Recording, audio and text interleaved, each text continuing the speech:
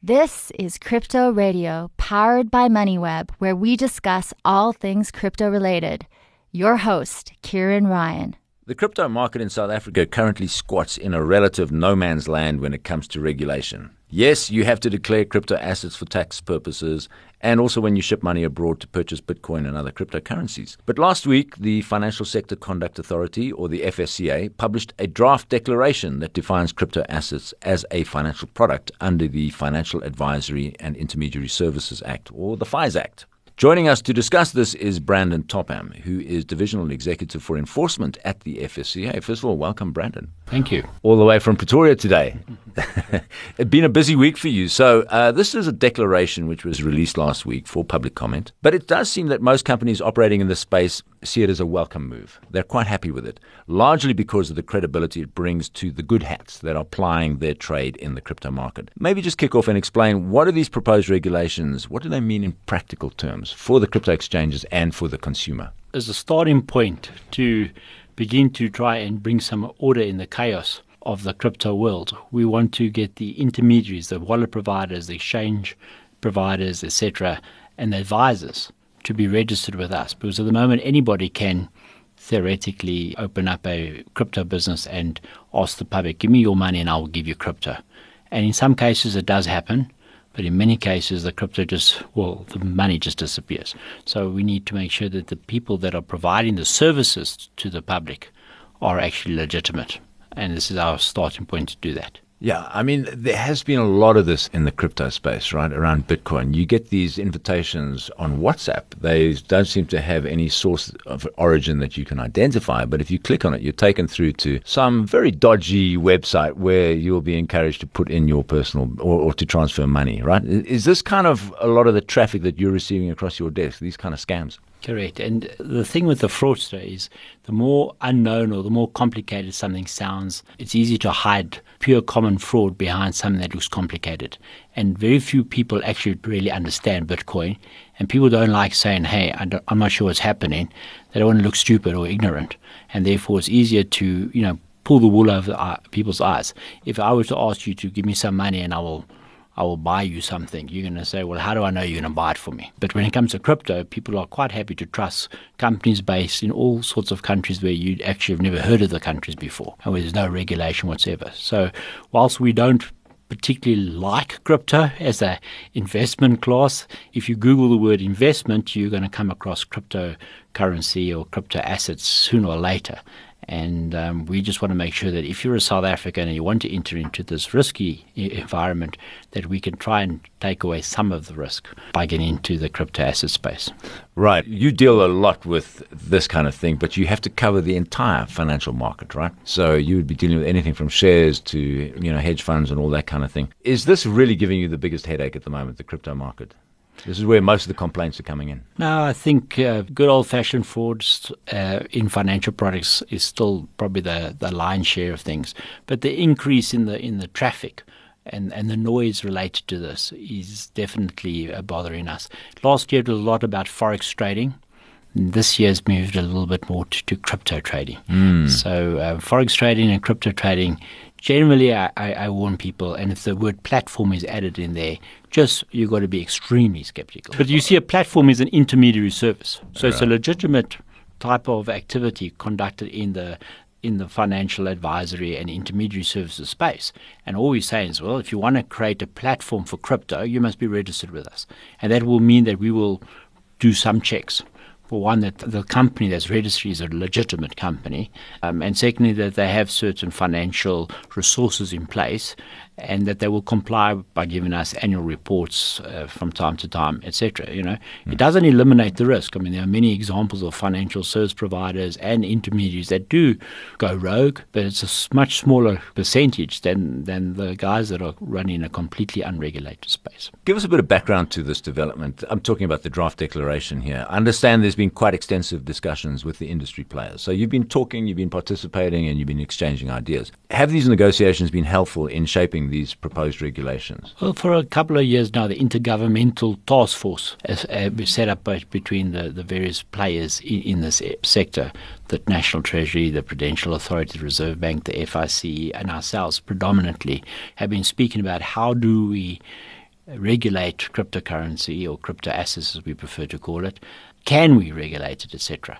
So there's been a couple of ideas put forward as the way to go ahead with it. One of the areas was that each of the different regulators would try and tackle regulation in their specific sphere. We are just one of the initial movers in this regard, because it's much easier to regulate the crypto asset environment when you've got a starting point. So the people that are providing the initial services ideally would be doing the intermediary services, and so we are the natural first step in this progress as such.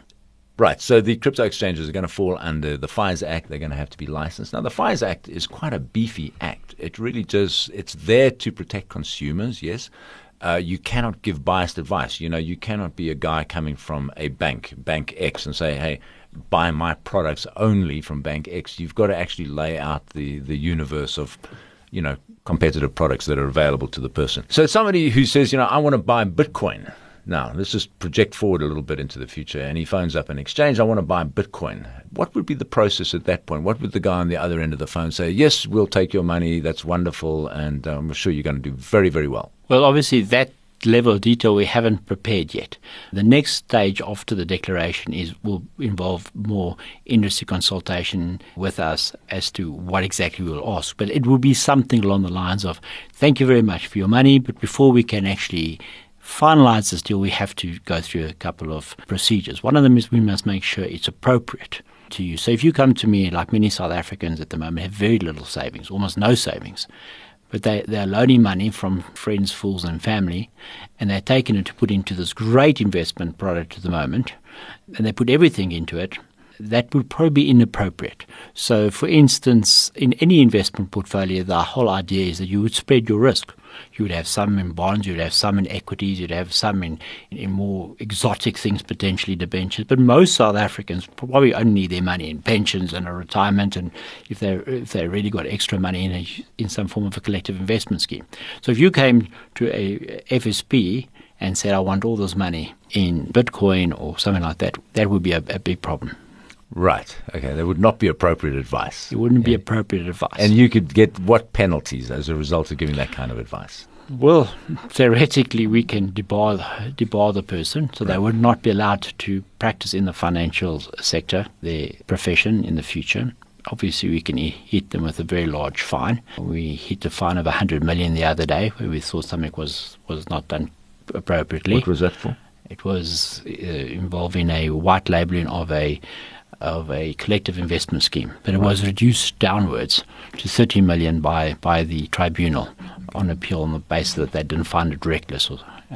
But the point is that there's no limit to a fine which we can impose, and we are guided by the level of damages that you might have incurred because of the bad advice you gave. Our primary thing with all our administrative penalties is to deter the incorrect conduct in the industry as such. So the idea is that our intermediaries and FSPs do take the responsibility to make sure that the clients not only appropriately invest, but are also aware of the risks. So theoretically, you could say, I don't care about this, I'm going into it. And then that person must be pointed out in numerous places. I understand that this is a high-risk investment.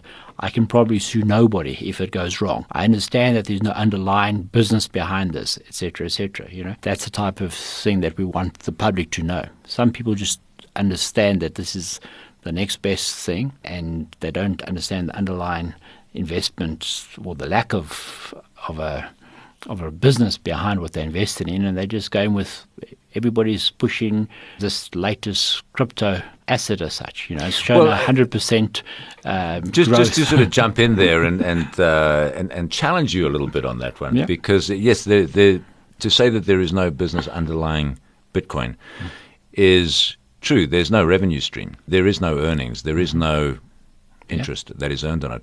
However, it's built on what is the definition of money. And we were talking the other day to the economist Darby Root about this, and what is money? But it's something that people exchange and they have confidence in it, essentially. So it has become a money. And the fact that it's got nothing underpinning it is, of course, that can disappear. I grant you that. There could be somebody one day hacks the entire blockchain and all that money disappears. Well, there goes your money. But per the definition of money, there is something there. It's a network effect. Yeah, there's perception. What is the value of the US dollar? There's a lot of perception involved in that. But when they come up with the value of the US dollar, they look at what the gross domestic product of the country is, what the unemployment rate is, etc. When you look at certain crypto assets, there's nothing to evaluate other than there are some cases, whales, and they decide that, well, we want to cash in some of our currency, so they start to keep on stimulating these many businesses around the world that says this is the next best investment since the invention of, I don't know what, the internet. There's nothing, since our friend Madoff has been around. Nobody's been able to give returns like this, so they talk it up, they cash out. There's just nothing there. So any of it, it's up to individuals. If you want to invest in binary options, which in my opinion is just as mad, it's like gambling. Binary option, is it going to go up or down, yes or no? And if it goes up, you make money. If it goes down, you lose money or whatever. There at least you've got a 50-50 chance of success. And the people at the moment that are playing in that environment are regulated by us. In the case of cryptocurrencies at the moment, there's nobody regulating you. So if you are betting on going up or down. I mean, the European exchanges, you mentioned Forex as being a source of your complaints last year, and now the source of complaints has moved on to cryptos. But the European Union has adopted this law or this regulation where exchanges have to disclose how many of their clients are winning and how many are losing. And it's quite fascinating. The majority are losing. For sure. On Forex. And binary options and things like that. It is. Is it going up? Is it going down? Is it black? Is it white? That's basically what's happening there. And of course, there's a big community of people trading Bitcoin as well. Why do they love it? Because it's volatile. And, volatility they love. If it's going to move, it's going to move big and you're going to make a profit. If it can go against you, you're going to lose big. And then you add leverage to that. And, of course, that just amplifies the whole thing. So there is some crazy stuff happening in this market. Are you able to really – I think there's a limit to your regulatory reach. I think there's a point at which you've got to say, listen, we can't really help because face it, a Bitcoin, I can have it on my flash disk.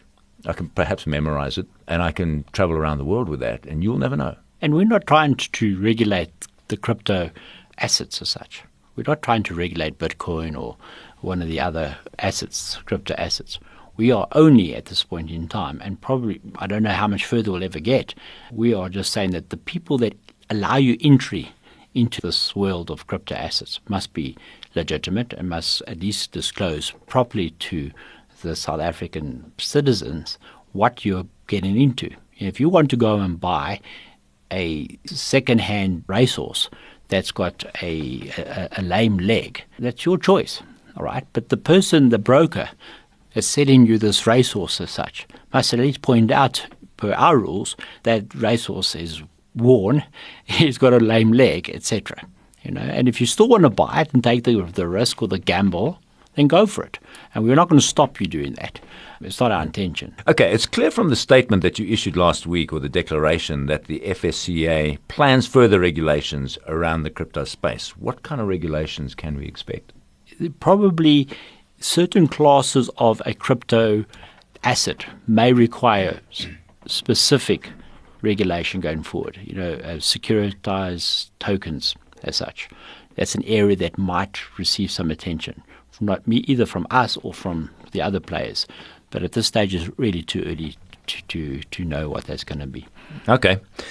All right. Crypto exchanges and other intermediaries now are going to fall under the FIVES Act. So, that is quite a chunky piece of legislation, right? Do you think, in fact, that this might have some counterproductive effects in the sense that it's going to encourage people to invest more in cryptos because of, it's got the blessing of approval, the imprimatur of the FSCA. Fine. I'm going to go for it. Well, that is our biggest fear. And that's why in our statement, and you will see, we'll say it as much as we possibly can, just because we're regulating the services and the advice in the sphere, we don't necessarily endorse the underlying product. You've still got to do your proper due diligence and the advisors have got the obligation now to point out to you the pros and cons. Just like if you were to choose any investment company, some investment companies are better than others. Some of their track records show 20% return and some show 10% return. And you ask yourself, why is this one outperforming the others? Is it realistic? Is it, So effectively, we are regulating the providers, but we're not saying that the product is good. And it is our biggest concern. And a part of our consumer education will probably be a lot more focused on telling the public, please remember, not all investments are appropriate for you. And for 98% of South Africans, I don't see this as a major investment class. I almost hate to use the word investment, crypto in the same sentence. But I understand that people believe it is, and the track record of certain, but very, very, very few crypto assets show a growth. Most crypto assets and initial coin offerings, they completely disappear and are very often scams to start off with. So there are a handful of cryptocurrencies that might have shown some track record, but you would ask yourself, why do these ones show this track record as well, and why they got so much money involved in it? People must never forget the people behind some of these initial purchases were really questionable character. I guess it's safe to say, Brandon, that you don't own any Bitcoin. Not a chance. No Ethereum. I did once purchase on one of my banking apps to see how it worked. I bought it and I sold it again. I'm not even sure I sold it at a profit or a loss, but it was so quick. No, I can't in principle. If you look at Warren Buffett, many of the things he said, you've got to look at the underlying management. In this case, we actually got nothing to look at other than the masses have been spoken into this currency, into these currency assets around the world and said, this is the next best thing, buy it, buy it, buy it. That's the only thing that drives the value up. At some point in time, somebody will say, well, let's rather go into this. And then markets are going to collapse potentially. Some people are going to make a lot of money with crypto assets. Right. But for everybody that makes money, somebody's going to lose money in the long run. And I'll probably be sitting 20 years from now looking back and say, that was the worst investment decision of my life, potentially. But I mean, if you look at the big guys that are getting involved, like, PayPal are endorsing it. You've got Jack Dorsey's company, Square, which is investing in it. You've got people investing hundreds of millions of dollars in it. They're doing it for a reason, and I'm sure they're not stupid people. I think maybe what you're talking about is the people who are entering into schemes or trading or something like that. Look, I think there's probably for everybody maybe 1% to 5% of their portfolio might end up potentially long-term in credible cryptocurrencies. But the majority of people don't even have unit trusts. Why would you be in a high-risk investment that's got absolutely nothing other than perception behind it? When you don't even have any money sitting in a collective investment scheme with some money in some of the banks and industrial stocks or mining stocks or something like that. We've got no exposure to anything else, but we're sitting in either forex trading or we're sitting in crypto asset. It just doesn't make sense to us. We get more balanced advice and act on it. And if you want to be a gambler, if you want to, then you're welcome to gamble on any investment. Right. But, at least be honest with yourself. I'm taking a gamble. It's a flyer. Yeah. It's a flyer. It's going to maybe work. It might probably work, might not work. We don't know, Right. Brandon, is South Africa ahead of the international curve when it comes to the regulation of cryptos, or are we lagging a bit? Well, some countries are further ahead. Other countries have just banned it completely. We as a Russia country, being one, right?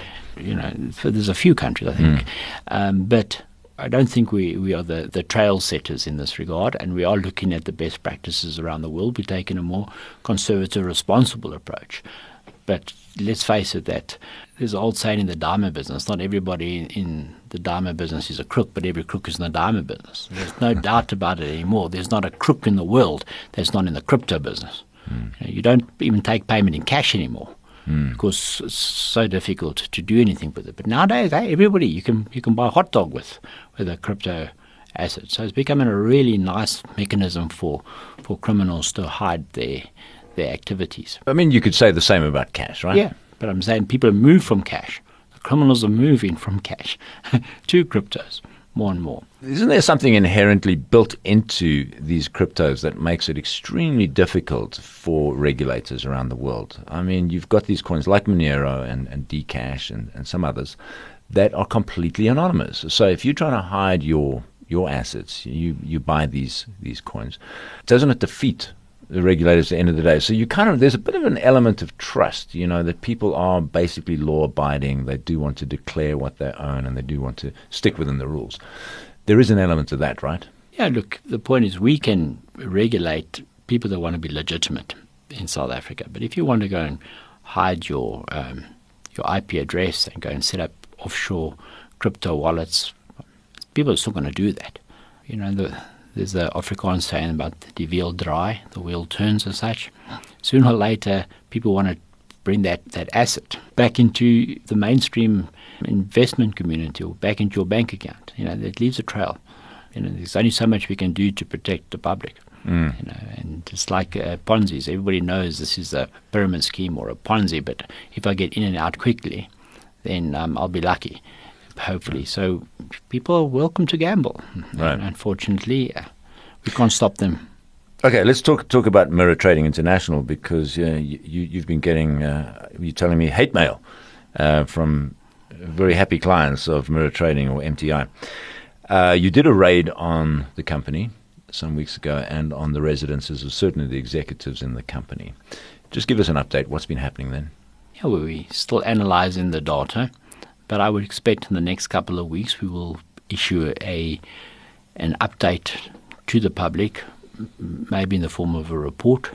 Needless to say, at this point in time, nothing has come to our attention which gives us any reason to not stick with our original warning to the public. We still believe that people should not be investing in that organization at this point in time.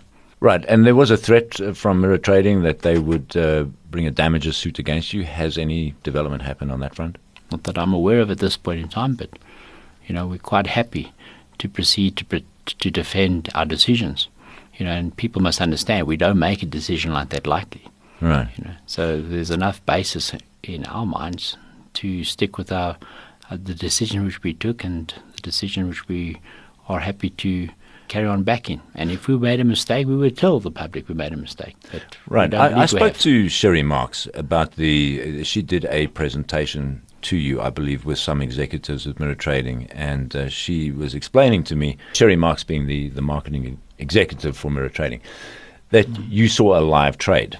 Now, this is the concern that anybody would have, is like, okay, this is a system which is generating apparently incredible returns based on an algorithm or a bot. So it's a computer-generated system. And you were shown that. Now, is that correct, or do you have a different version of that? We were shown something. Whether it was live trades or not, we obviously don't necessarily agree that they were. You don't think they were live trades at all? Well, we don't agree that they were live trades that we were shown. Okay. So there's clearly a dispute there, or a fact. Yes. She said you were shown, and you're saying that you're not happy that you did see that. We've requested additional information or evidence to support certain of the allegations put to us. Okay. And we have not received anything to date for us to believe that what we were shown was, in fact, what was purported to be. Right, and would it not also be true then that Mirror Trading falls outside of your regulatory jurisdiction? As MTI are saying, they say we're happy to comply, but we feel that we don't fall under this law. Well, initially they were forex traders, and the only crypto element to it was that people paid for their forex trading using crypto. What we were shown was forex trading in the form of derivative trading. And any form of a derivative provider needs to be regulated with us, for the specific reason that how do we know that if you win or lose on a derivative trade, you will be paid out in the end? So a very big part of the licensing requirement for derivative trading is to ensure that the actual customer will get paid out in the end. So that's why we license derivative providers. They then said, well, we don't deal with crypto, so we will now trade in crypto assets. But what we've subsequently ascertained is what they're actually doing is they're trading in derivatives of crypto. So that does bring them under your 100% regulatory. Remains in our. All right. So you're still investigating, and you're going to issue a statement shortly. What, before end of year or early next year? Before the end of the year. What has been the feedback, and do you get a lot of hate mail from MTI customers? I get a lot of questions from people saying, should I carry on investing? And I just point them back to our original statement. But I do get a lot of I've got a few religious leaders who say their church's funds in another country are invested in it, and I've got some really interesting stories. People say that they can't survive without the returns being generated, that they're so good. Yeah. It just tells me, these are warning flags to anybody. Yeah. When you get such great returns, firstly in the derivative trading and Forex, which, as you mentioned earlier, most people in the Forex markets lose money. And then a couple of weeks later, same returns, but now trading a completely different thing called crypto assets as such. So it really raises questions for the regulators, and it should raise questions for any serious investor as well. Right, yeah. I mean, I had a mail from a guy saying he's making 147,000 Rand a month from this. So, clearly there are people who, who are making money. And the people haven't declared that to SARS in many cases. And there's been some correspondence on how you don't declare it to SARS. But I can just advise the public that any gain you make or don't make is taxable. Right. Make sure you disclose it. All right, so just returning then to the draft declaration. Yeah. What has been the response so far? Have you had positive response, negative response? Give us an idea.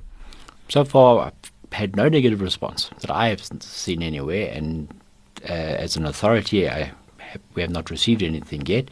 Obviously, people have got until I think it's the 28th of January to respond. But there's no reason why there should be a negative response. The only people that are going to respond negatively are the crooks. In my opinion, they don't want to be regulated because they're based in some jurisdiction in another country. Most of the legitimate players that we've come across in South Africa seem to be very pro the regulation. So I don't anticipate we're going to have too many people, if any, that are going to be against the idea of regulating the advisors and the intermediaries. All right. So there was this intergovernmental fintech working group, and that was involving representatives of government and the regulators and the industry players. And a position paper was published in May 2020, basically explaining how this regulatory framework for cryptos is going to look. What were some of the key points that came out of that? Well, primarily that each of the various regulators would tackle the regulation from their point of view.